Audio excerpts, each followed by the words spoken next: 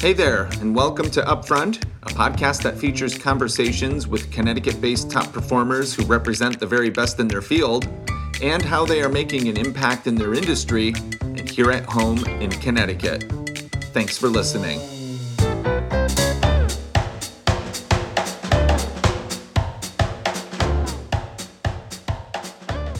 Hello and welcome to a new episode of Upfront. I'm so glad you're here with us. Now this one here is a little bit different from what we usually do. It's a special episode. I say that because we're tapping into our own talent here at Mason, but we're doing that for a good reason. Michael Field is our Vice President and Executive Creative Director, and we've been talking about doing this episode for quite some time as a way to introduce him to the wider world and to get to know him just a little bit better. I work with Michael day in and day out, and he's a pure joy to be around.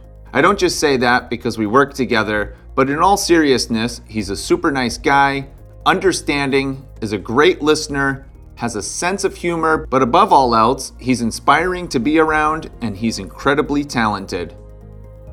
Prior to joining Mason, Michael has held previous creative positions at agencies such as Ogilvy Health, Atmosphere BBDO, and many others throughout the country. He's also a big soccer fan, maybe borderline soccer maniac, but he has such an incredible deep love for the sport, and we'll talk more about that later. So, what does a creative director do? And why is good not good enough, and how do you get to great? We'll find out this and so much more right here, so let's get into it.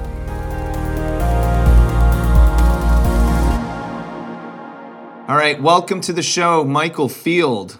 Hey, Derek, thank you so much for having me on. I really appreciate it. First things first, before we go back in time, right, because we're going to talk about all the stuff you did in your childhood that led you to where you are today, but first things first, tell us what a creative director is and what does a creative director do? Sure. So at Mason, I lead the creative department. I oversee ideas, copy, design, and digital. And, I think a creative director is, in my eyes, it's a part mentor, a part strategist, and a part new business developer. If I had to succinctly generalize it for everybody. Okay. I mean, for those that might not be in the industry, their impression of a creative director might be like a Donald Draper from Mad Men. How much are you like him?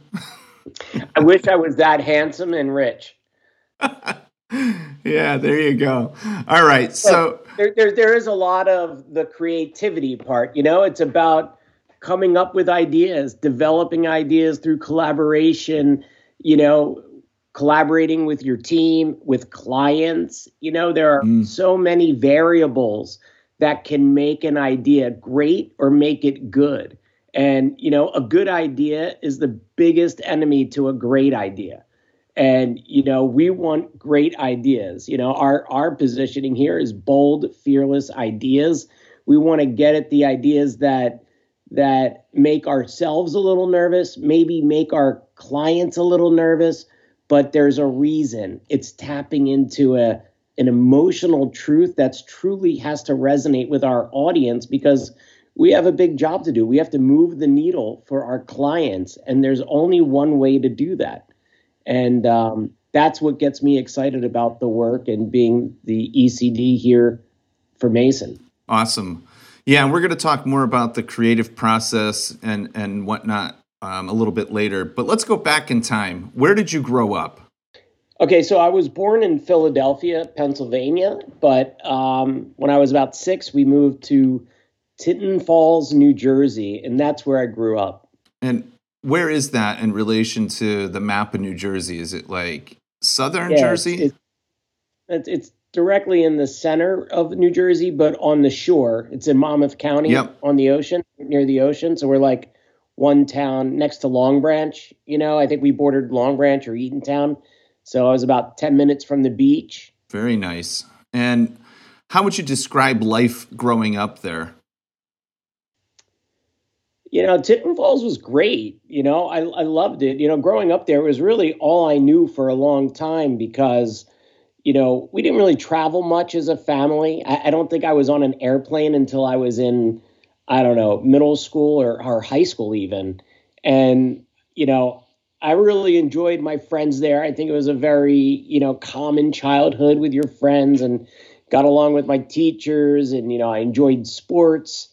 And I think that, Tinton Falls was close to New York City and Philadelphia. So I never felt like I was in a small town or isolated, even though, the town was pretty small, about 18,000 people or so. That is small. But the news I always got was New York City news, like Live at 5 and stuff like that. So I always felt very connected to the world, even though the community I lived in wasn't so vast, if that makes sense. Yeah, I think anything within like a 50-mile radius of New York is like a suburb of it, right? You get all that. That's what it felt like. I felt part of this bigger tri-state area more so than just from my little town. Okay, so you're a kid growing up in New Jersey. What were your childhood aspirations? Or another way to put this, what did you want to be when you grew up? Oh, it's not what I wanted to be. I knew I was going to be a professional soccer player. Ah, there you go. Surprisingly, that didn't work out. So, I think the career I thought about was being a lawyer. There was something about the law and justice, that really interested me. But my senior year in high school, I had an advertising, unit in an English class, and it really opened my eyes to that as a career, and I fell in love with it. I remember we had a project where our teacher said we had to do a storyboard for a made-up product, and I think our made-up product was called Kibby's Cocoa, and we had to do a storyboard, and everybody was working on the storyboards, but my partner and I, there was this the one wealthy kid in the neighborhood who had a video camera, and I won't tell you what year it was, but that was pretty advanced. Yeah. And we actually shot a commercial on the video camera with a neighbor's kid and my mom. And when everybody had to hand in their storyboards, my friend and I rolled in like the AV equipment and the television down the hall into the classroom, and we popped in the video tape to show our video, our commercial, while everybody else in their little storyboard. So I really got into it, and that teacher was pretty awesome in helping me understand and build my passion for the craft and the industry as a whole. Okay, so now apart from school and growing up, brothers, sisters, are you an only child? No, I have 3 older sisters, and obviously I'm the baby, so I took advantage of that every chance I could. Yeah, you get away with murder, right? As they say, the baby. A little bit. It was the same thing with my brother and I. I'm the older brother. I everything I wanted to do, I couldn't, but he was able to, right? I wanted a BB gun. No, you can't get one, but he got a BB gun. It's just how it goes. Now, yeah. I think if you interviewed my sisters, they probably sympathize with you. Yeah, exactly. All right. So your parents, what did your parents do for work? Sure. My dad was an electrical engineer for the United States government. And he actually my dad was in World War II. Mm-hmm. When he got out, he had always said, like, after high school, he got a job as an apprentice in the Philadelphia Navy Yard, and he was a pipe fitter. And he probably said he probably would, if it wasn't for World War II, he would have been a plumber. But because he went to World War II, he was able to go to college for free on the GI Bill. So he went to Penn State University, and he got a degree in electrical engineering and became an electrical engineer for the government. He used to joke that, had he been a plumber, he probably would have made a lot more money in his life, but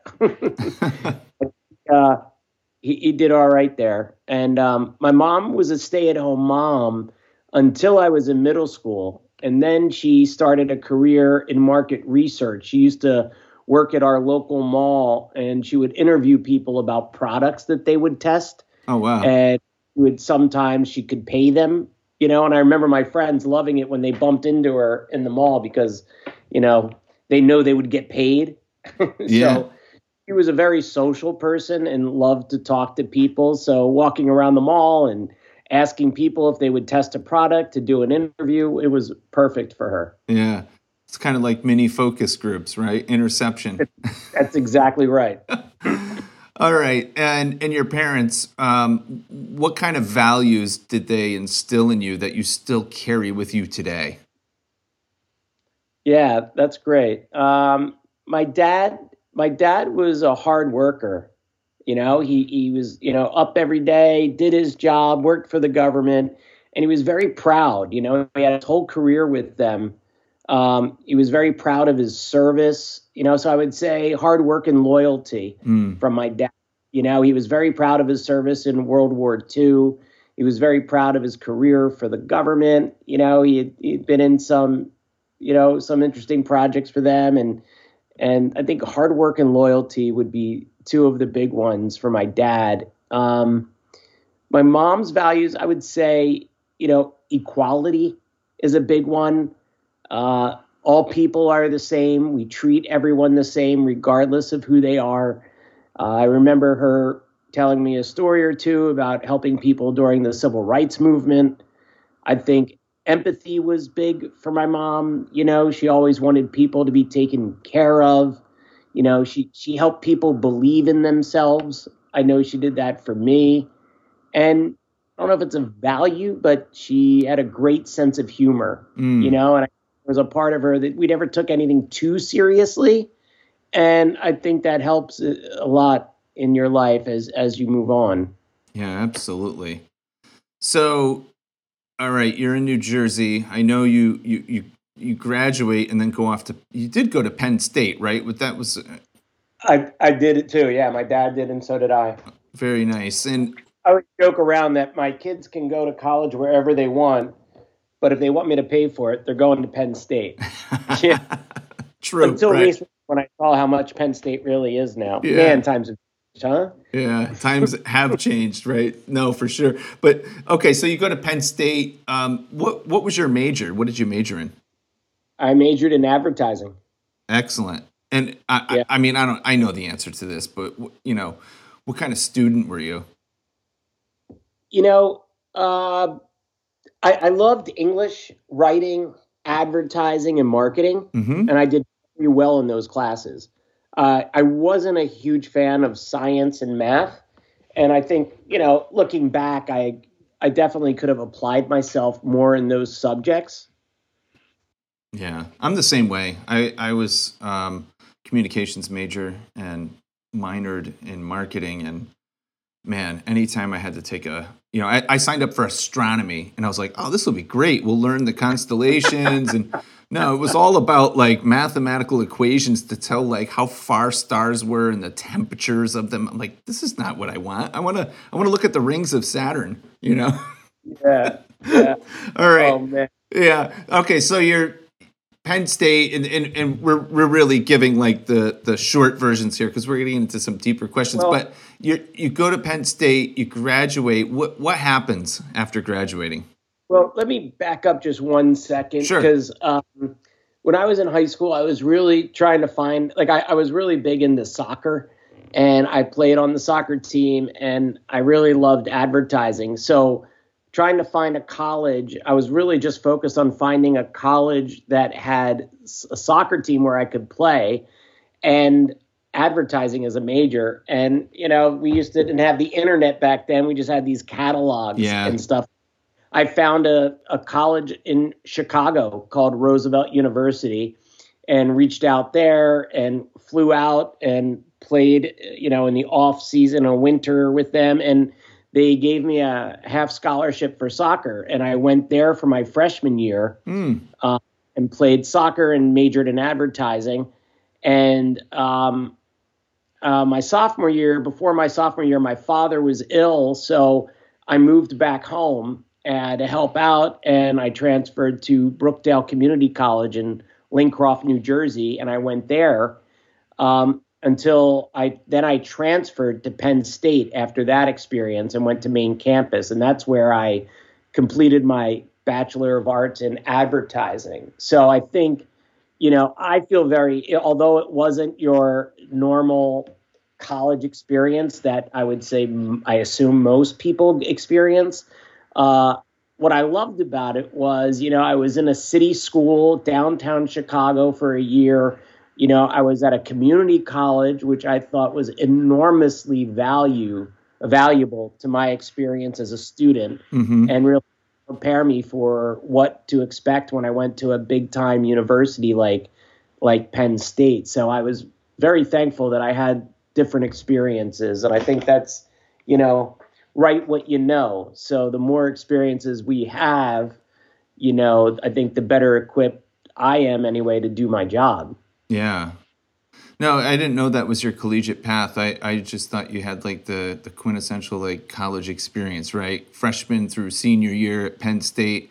But I was much like you. I mean, I went to, UConn, but a UConn branch, right? I went to another school, and then I ended up, at Central Connecticut State University where I graduated. So interesting. I wonder, a lot of kids, I mean, even younger cousins I have who are in college, they do the community college thing first to get all the credentials out of the way and have that experience and then go on to a different school. So you wonder how many people are having that quote unquote college 4-year experience.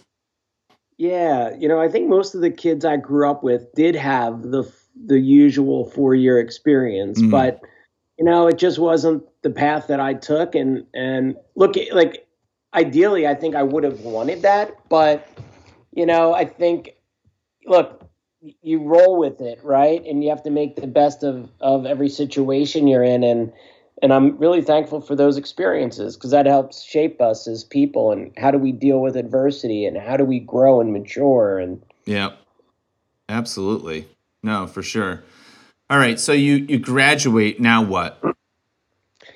So I graduate Penn State, and I shop my portfolio around New York City, to headhunters, to agencies, and one of the headhunters sent me on an interview to a small agency called Public Sector Solutions. Their positioning was that they would only work with clients who had a positive impact on the world. So, I mean, looking back, I think it was very ahead of its time. I'm not, really sure if their client list or the work actually lived up to that ideal, but I thought it was great that was the positioning. Yep. And, actually, I'll never forget my first day on the job there. It was my very first day on the job. The president had hired me as his assistant, and I'm sitting outside his office at a desk typing the first letter he gave me, and I'm just typing away, and he says to me, he leans, and yells, "Michael." And I'm like, "Yes, Charlie." And he's like, "Coffee." And I said, "No, thank you." And then I just kept typing my letter. Obviously he wanted me to get his coffee. That's when I realized I wasn't really the big man on campus anymore, but I can make a mean latte because of that experience. Yeah. So, we take the good with the bad. Yeah, no, that's hysterical. Good way to break in, right? Yeah. So I was like, oh, that's how it works. Okay, this is the real world. How long were you at that agency? Oh, gosh. I'd have to think back. I don't know, a year or two? Yeah. Okay. Yeah. And then I think from there I got my first job as a copywriter in a small agency in New Jersey. And then that's where I started really copywriting. You do a lot of writing in your job. Copywriting, for those who don't know, you write the lines that you see in headlines or body of ads, if you will. How much of like your major and stuff in advertising did you have to do a lot of art classes, like, things on graphic design and how colors work together, or no? So back then at Penn State, the ad program, we didn't have like Photoshop and those programs. I'm trying to think. I don't even think we learned Quark Express back then. That all came to me after I graduated.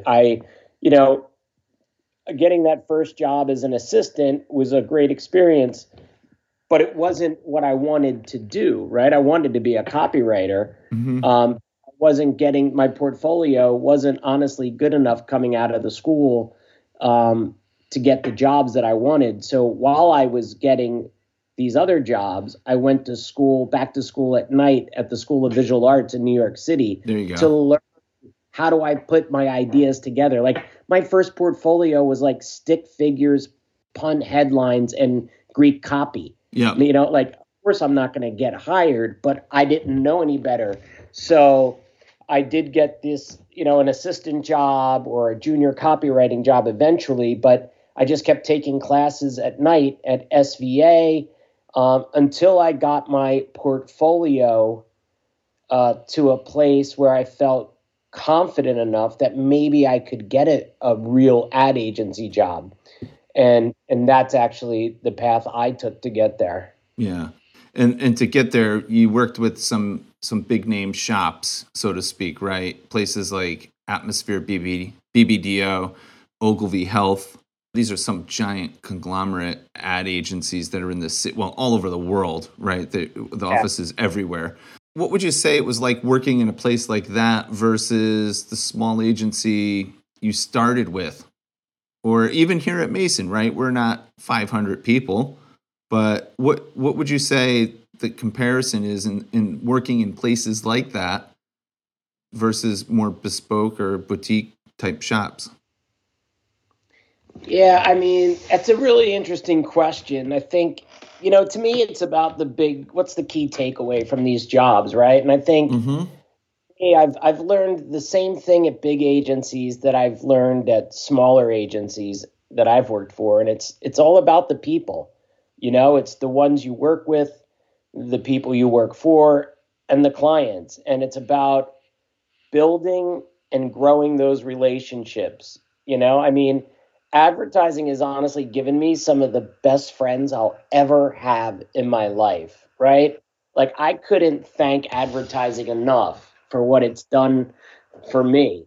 And I think big agencies, small agencies, I mean, there's a lot of cliches of the differences, you know, more political, less political, this, that. I don't really think about it that way. I think we're all human, you know, and you have to get along in the world. And I think what we can learn from both size places is how to treat people and how do we not treat people, you know?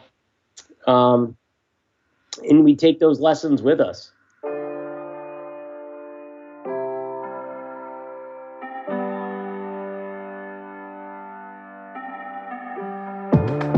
We want to learn about you, Michael Field, as a person, right? The habits, the choices, the things you do that make you who you are. So tell me a little bit about your daily routine. Are you an early riser, night owl? What's your wake up time? Yeah, so I wake up at 6 every morning. I have 2 teenage boys, so my morning starts making sure one of them remembers his homework, remembers his laptop, remembers his lunch, and the other one makes sure I remember my keys, you know, so they're very different. Yep. And then I drop them off to school and I come home, I make coffee, you know, then it's the New York Times, AP, and Reuters.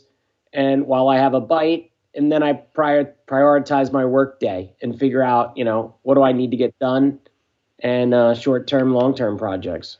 So no morning ritual other than that, like you're not taking like ice cold showers or doing like meditation. Well, I do shower. I don't meditate. I would like to get back to serious exercise. I'm just dealing with a bit of a back or neck issue now. But, you know, I'm just, you know, mostly though, it's getting up, you know, getting the kids to school, you know, and then doing my morning routine. I want to know what's going on in the world. Yeah. You know, and then think about the work day. Awesome. we're all so busy in our lives, right? We're connected with emails and cell phones and everything else. How do you disconnect from the fast-paced life in general? What do you do to disconnect? Yeah, I mean, that's a great question. It's so hard, right, to disconnect nowadays. Like, there's always a screen on wherever you are in whatever room, and your phone's with you all the time. How do I disconnect? Well, I think, well, at dinner, we have a no phones at the dinner table rule, so we can sit and talk, with our kids, hear about their days, share what my wife and I have done for the day. I also really enjoy the disconnecting when I get to see my kids participate in their activities. Yep. I have a kid in soccer. Both kids are involved in improv comedy. Another son's really into theater and the debate team and mock trials. So I like to, watch and cheer on my kids as much as I can, and see them in their elements. And that forces you to take you away, from the screen. Unless, of course, you're recording it, then you're back on your connected device. But, we do what we can. And I also think, maybe it's like, instead of, trying to binge watch the next great show, trying to remind myself to get back to reading. Is there a good book I want to read, or what is somebody recommended to me, or, and hearing what my kids are reading actually takes me back to when I was in high school. I was like, oh yeah, I did read that book, So it's trying to find those kind of healthy distractions. There you go. Yeah, it's always good to cut the cord, so to speak. Inspiration is one of those things, not so much for work, right? But like in life, where do you find inspiration? What inspires you as a person? So, I mean, look, I think my wife and my kids inspire me every day in so many ways. I think they're also my teachers. I think outside of family, which is the most important thing to me, it's more important than work. It's more important than outside interests. But, they really inspire me in so many ways. Um, I'm also inspired by soccer. I mean, I'm an enormous fan. Yeah. So I watch Manchester United as much as I can. I'm a fan of USA and Brazil. And, I also, what inspires me is other interests outside of advertising. So I like to write some short stories. I like to create these mixed media designs of photographs and illustrations that I do. And, it's just trying to pursue these other interests, to get this creativity out in other ways is a good, healthy release for me. Nice. I love it. I always find the most interesting things about people are the things they do outside of work, right? It's like whenever I get a resume, sure, I can look at all the accomplishments they have, but I look right to the bottom. If people still put those things, like what they're into, yeah. I'm like, wait a minute, let's talk about, like, you like to go, hiking. Where do you go hiking? So. Yeah, no, that's great. Oh, we also hike too. It's like, I'd have to really think about this question. There's so many things that you can do and that we do as a family too, which is really enjoyable. Yeah. I always think about that movie, American Beauty, where it's like, the bag is floating in the wind and the guy's narrating saying, there's just so much beauty and inspiration around us. You just have to kind of stop and look. So I guess yeah, it's funny you mentioned that. I saw the writer of the movie, Aaron Ball, I think was his name. Yeah. Who interviewed, and he had said he got that idea because it literally happened to him. He saw that bag, a plastic bag floating in the wind, and that's how this whole idea of the movie started to come to him. Amazing. Right? Yeah, you just never know. Okay, so earlier on you mentioned, in the job description of a creative director and, leading creative teams, what would you say your leadership style is like? Wow, that's a really tough question, to look at yourself in that way. Um, you know, I don't know that every employee requires the same type of leadership. I think it really is an individual relationship with the people you work with. Yeah. But I would think or hope overall I'm a very democratic and collaborative. I like to involve the entire team in the process. I think we have incredibly talented people here, and everyone has their own perspective and offers up valuable insights. And I think, understanding that and appreciating that for what everyone can bring to the table makes the work more valuable and better. So I think I get there through this collaborative effort, if that makes sense.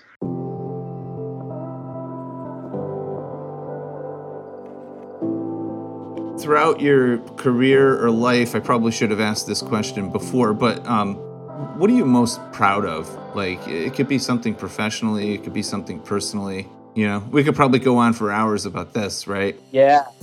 Um, Honestly, I have to say, if there's the thing I am most proud of, without a doubt, it has to be my children. Mm. They are, I just look at them and love them so much, and they probably have no idea of how deep, even though we tell them and I tell them, they probably still, you're a kid, you're a teenager, you know everything, right? But it's probably hard to grasp how deeply they are truly loved, and I think for me, I'll just never stop telling them that, because that's what it's all about. That's the most important thing for me right there. And I couldn't be more proud of both of them. They're very different. They're similar in some ways, and they're great humans. And I'm really proud of the people that they are and the adults that they're becoming. It's very proud. I actually heard today in somebody, an old friend I caught up with, a great line, which was, "You're really only as happy as your least happy child." Mm. And thought that was a great line, and it's true, you know. So yeah, I would definitely say my children. Nice. Very nice. And I know what a good dad you are because I've been to soccer games with you or soccer match with you and met one of your sons and actually both of them at the You bet baseball both thing. baseball games. Yeah. So no, Yeah, you're a cool dad, as they would say. So all right. I don't agree with you, but I'm glad you agree. Right. Yeah, it's weird. It's like there's always that hump of adolescence where it's like, your parents are sort of awkward to you, but then at some point you get over that and you're like, wow, I have really cool parents. I think it Well, I just hope it's happens. I don't know when it does, but it does.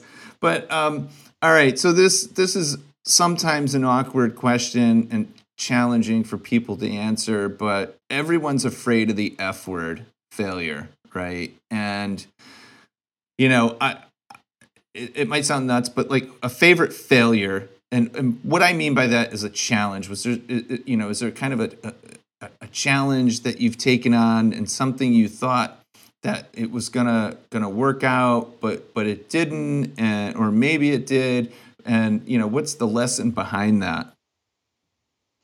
Yeah, I mean, man, you're right. That is a tough question. There's multiple ways to look at this. I mean, I think from the creative side of advertising, uh, if you look at it in terms of the number of ideas you produce to the number of ideas that you come up with, there's probably a 99% failure rate, right? We probably fail every day. Mm. But, I think that produces and it demands perseverance. It demands compromise, it demands collaboration, and it gives you an appreciation for the process, for the craft of creativity. It takes time for ideas to be realized, whether it's digital, print, TV. It takes time. It's a process to get to the great work. And you have to allow yourself to make mistakes. And you have to understand that iteration is key because, I think we can do good work. Anyone can do a good work. But, I think this new charge here at Mason is to do great work, right? I think my personal philosophy is good is the enemy of great. Yeah. I don't want good work. So to me, failure is a gift. It's going to make us want to get to great. And it's going to help show us the way to get there, hopefully. So I don't know if that was the right answer to the way the question was phrased, but there is no right or wrong answer for that. So that was perfect. But awesome. you mentioned it, and it triggered a thought. I mean, yeah, there's a process, right? There's not really a formula because exactly that is great. I think this industry, a lot of, and I'm not bashing current and or former clients, but a lot of people think, oh, we need a campaign or we need an idea. We're going to give you 2 days to come up with it. We don't go to a bookshelf of like ideas and say, aha, let me pull out volume 6 for this industry. Yeah. And here it is. It's a process. It's almost like it's art, really, right? There's an art and there's certainly a little bit of science to it and all that. But it's definitely a process over formula. So yeah, there is no formula. Right. As much as people want to try, it's really impossible. Especially when it comes to the idea, you really need to have that strategic insight. And I feel very fortunate that our team here in my short time here is great at that. So now the challenge for us is, how do we find an emotional truth that we can tap into based on this strategic insight, that we can develop work that is going to resonate with our audience, to move the needle for our clients. And yeah, I love this idea that you just said, which is there is no formula.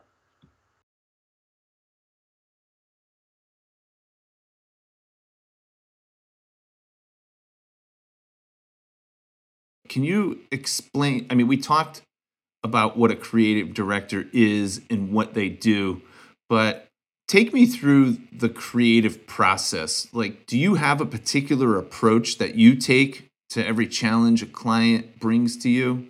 Tell me more about that.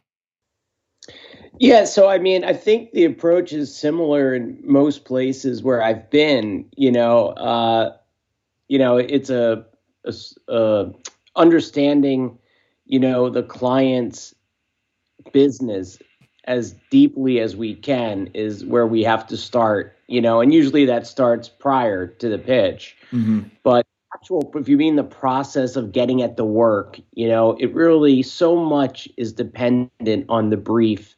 And it's so valuable to have one well written. You have to have the background and the insight, that's going to allow us to differentiate the brand.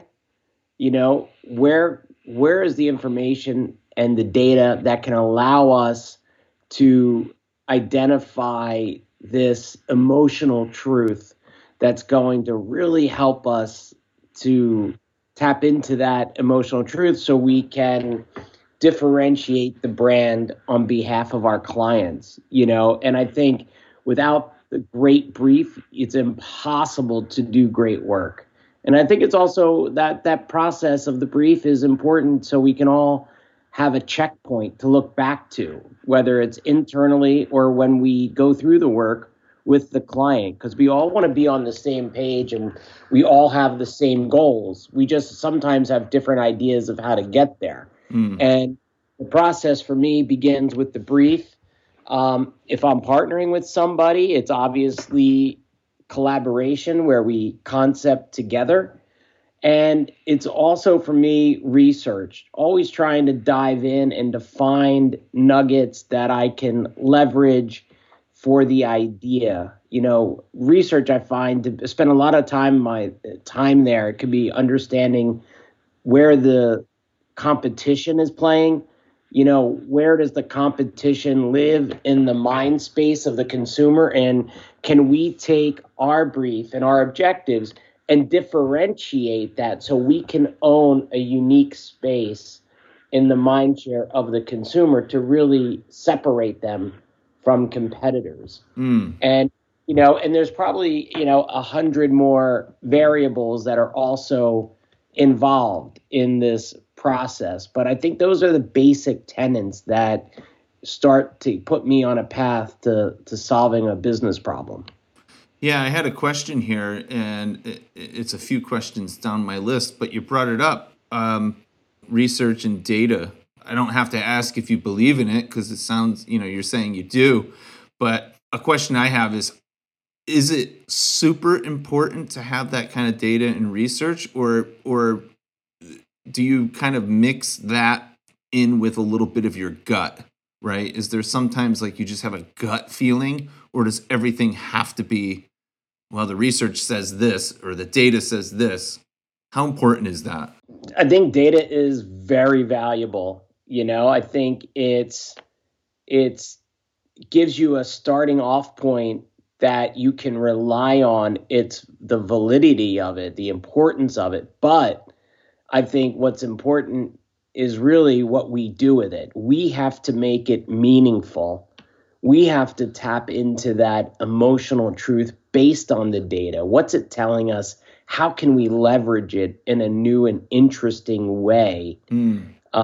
And that's where the creativity comes in. So, they say the creative side, but it really is science and creativity. It's a collaboration, and I probably use that word too often, but it really is understanding of both. And I don't know if, one actually leads the other, but it's a process, and it's seeing where it takes you. But I personally find data to be very valuable because I think that could be the point of differentiation for where you take a brand and how we find them, your clients, in a space that helps differentiate them. Yeah, that's interesting. Does that make sense? Yeah, no, it totally does. And I'm just thinking of something I once heard from another podcaster I listened to. He says research will tell you where you've been, not where you're going. But I almost kind of disagree a little bit with him. Like, the research will tell you where you've been, but it's, to your point, that it gives you that jumping off point to where you need to go. So no, I think also, I think the research can also help define where you need to be. Yeah. So it can be a huge opportunity. I don't think it's only a vehicle of the past. Yeah. No, good point. I also think when it comes to data, and when you talk about is it you just go with your gut? I think that a lot of that we all have our intuition and our experiences that help fuel our belief in a particular idea. So, when we look at, is it gut or is it data? It sometimes depends on the brands themselves. Are they willing to take risks, that aren't backed up with data? Some do and some don't. We want to push clients to produce bold, fearless ideas because we have a firm belief, understanding of track record that when we've done that, they've seen better results. Of course, it still has to be on strategy. Of course, it still has to have the brand personality. But, getting clients to think more broadly and widening the net to bring more people in is a balance that you have to find together, and I think data and gut both play a big part in that. Yeah. No, you're absolutely right. And, this brings me to this question where, how do you convince a client to either embrace an idea or a recommendation that we're coming in with, right? During, whether it's trying to get a new client, like a pitch, right? Or helping that new client or existing client with their next challenge. Because, I just want to add this, nothing is ever really guaranteed, right? You can have the best idea, and it might work, it might not work. There's always that chance that can happen. But how, when as a creative director, how do you get a client to take that leap of faith? I wish it was easier, you know. We all do. The truth is, you have to have an idea that you believe in. And it's not just me as a creative director. I believe it's the team that works on it as well. I believe it's our account team. I believe it's our strategy. I think it's media, it's PR. We all have to collectively believe in this idea. Once we have that and we know why, because it's on strategy, because it differentiates, because it's memorable, because it's shareable.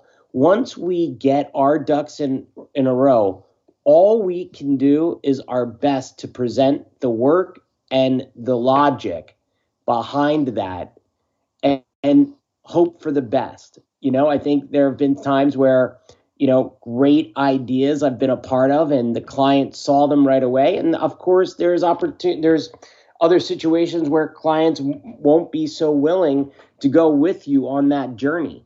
And that's where compromise and collaboration have to come in because you don't want to die on a sword for something that's going to cost you an account. But what you do want to do is make sure you're helping to differentiate them in a way that's going to move the needle for them. That's very important. We need successes. Yeah. On a scale of 1 to 10, how much pressure is there in this job, in being a creative director? I think it depends on the day, but I want the pressure.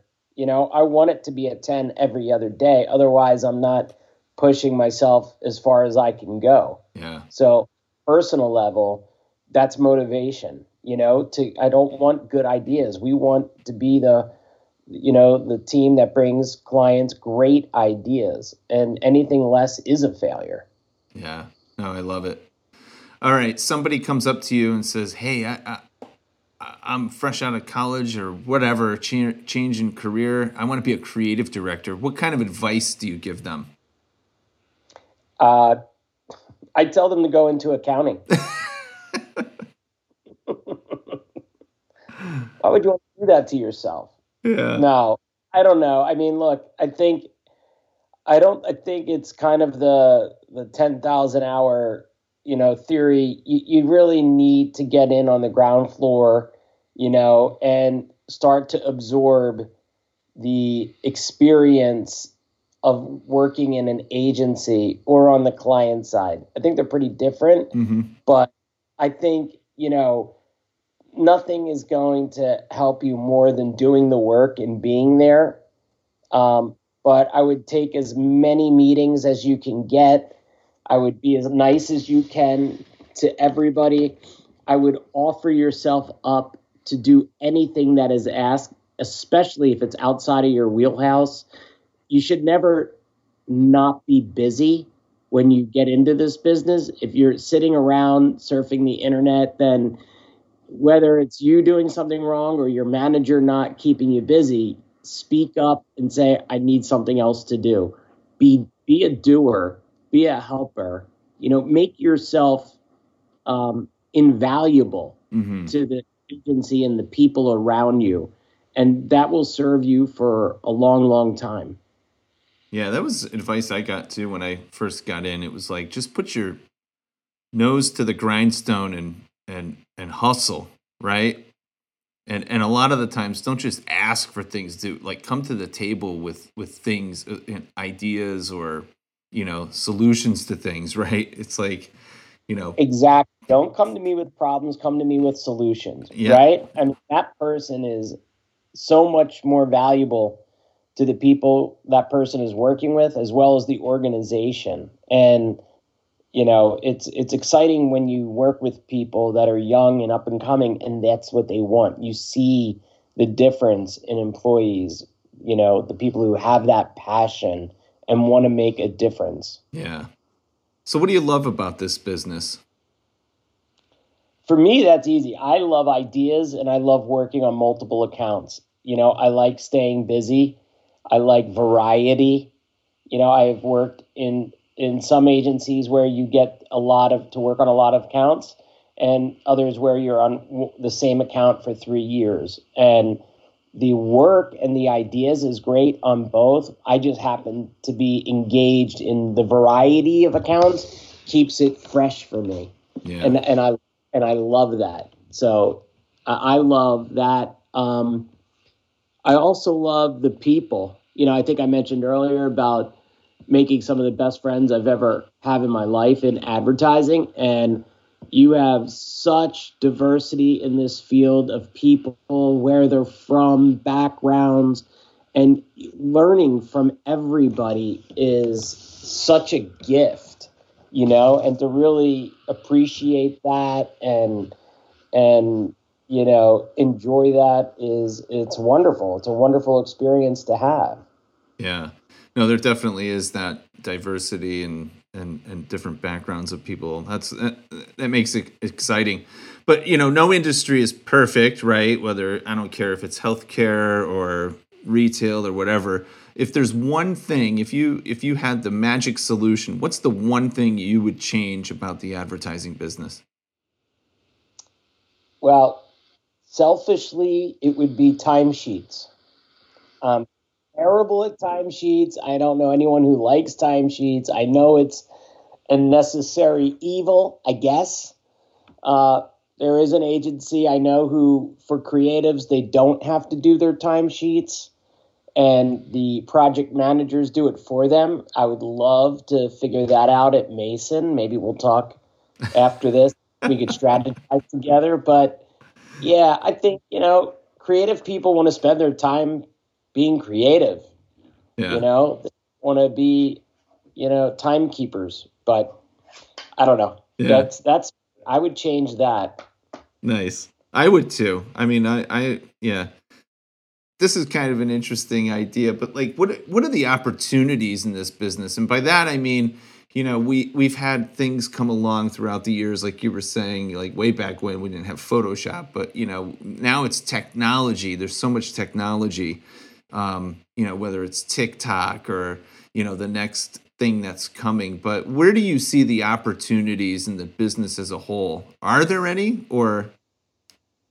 I think there always are opportunities, but I think of it as opportunities for clients more so than the agency. Yeah. So, I am not an expert on the metaverse yet, but when we think about experiences and where humans are spending their time, and how can brands interact with them in authentic ways, be it experientially or even through commerce, I think what we're going to start seeing is that becoming more of a reality in other ways, such as the metaverse, and what that means for businesses, and who's going to get there first and what are they going to do with it. And I think it's all, at a time of discovery right now. But when you just read about it and you see what some people are trying to test the waters, it's pretty fascinating. Yeah, no, it definitely is. And I think, I've heard both sides, right? Some people say, I don't want to, I was just reading a book actually by Tony Fadell, who was from Apple, and he invented the Google Nest and all that. And he was saying, I don't want anything to do with the metaverse. I want real life experiences. Right. But then you have other people who say, no, I think it's really interesting because that's where people are going to be interacting with at some point, or at some point. Yeah, that's interesting. He said that, or in that you're relaying that, because I don't know if it's going to be that, but I think it is an opportunity that it could be there. If you could go back in time and meet your 21-year-old self, what kind of advice would you give him? Go to law school. You have to do timesheets as a lawyer. Oh, God, wait a second. Let me rethink that answer. Right? Or the timer. Maybe you hit the timer. I'm not sure what it is, but. my 21-year-old self, I would say, yeah, I really have to think about this one, Derek. This is not easy for me. Yeah. I'll tell you mine. Mine is Yeah, sure. don't sweat the small stuff.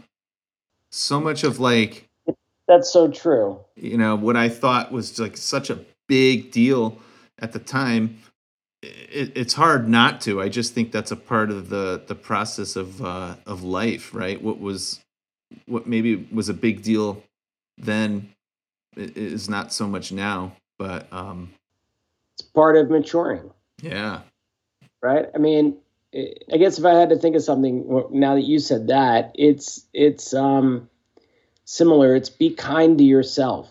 I do think we're pretty hard on ourselves when you're trying to do it all at such a young age and you just want to advance and career and all of that. I think you do have to, it's okay if things don't happen overnight. Yeah, patience, right? All right, final question. I listened to a podcast on NPR that I really like, hosted by Guy Raz, and I'm stealing his question. So hopefully, when he listens to the show, and I have him on as a guest, I'm going to ask him the same thing. But how much of your success is pure luck, or how much of it is attributed to your intelligence and leadership? I don't think personally that any successes that I've had have really come down to luck or leadership or intelligence. Maybe I see it more as perseverance. I've never giving up. I think I'm a survivor, and I think you have to be able to take the good with the bad. You have to be able to weigh them. You have to be able to understand that, not everything is going to go perfect, and that's okay. Accepting the failures, like we talked about earlier, for what they are, but understanding it's just another opportunity to do better and to prove it to yourself, most importantly, and every day you can do that. What can I do today that is going to help this organization do better? What can I do to do better on behalf of the agency and importantly, on behalf of the clients and their business, No, that's great. I think that's a good place to leave off. But before we cut, I have a final question. I lied. That wasn't the final. Dream client. Do you have a dream client or brand you'd love to work on? Manchester United. There you go. Yeah, without a doubt. I would like to just be immersed in their business for 1 year doing all behind the scenes content ideas for them and giving people more exclusive access to the players and the organization and, really just doing a deep dive. That would be a dream. Awesome. Let's go pitch them. Let's go pitch them. Let's go after them. All right, Michael, I think this is a great place to leave off. I want to thank you for taking the time away from being creative and doing client work to spend, an hour with me. So thank you so much. This has been awesome, Derek. My pleasure. I've really enjoyed your questions. They're very thoughtful, tough, but I really enjoyed it. And you're the best, and I really appreciate you. So thank you. There we go. That's my conversation with Michael Field. I hope you enjoyed it. And with that, go on and be creative. But in all seriousness, thank you so much for listening. And maybe this episode shed some light on the creative process and gave you some insight into how the magic all works. So for more on Michael, you can find him on Twitter at Michael David Field and of course at mason23.com. Upfront is brought to you by Mason. Creatively obsessed and fixated on results, Mason leverages technology, entertainment, design, and culture to create bold, fearless ideas. It's time to make your brand more valuable. Challenge accepted. Get in touch with us. Send an email to hello@mason23.com and find our website at mason23.com. That's about it for this one. Until the next time, we'll see ya. Take care.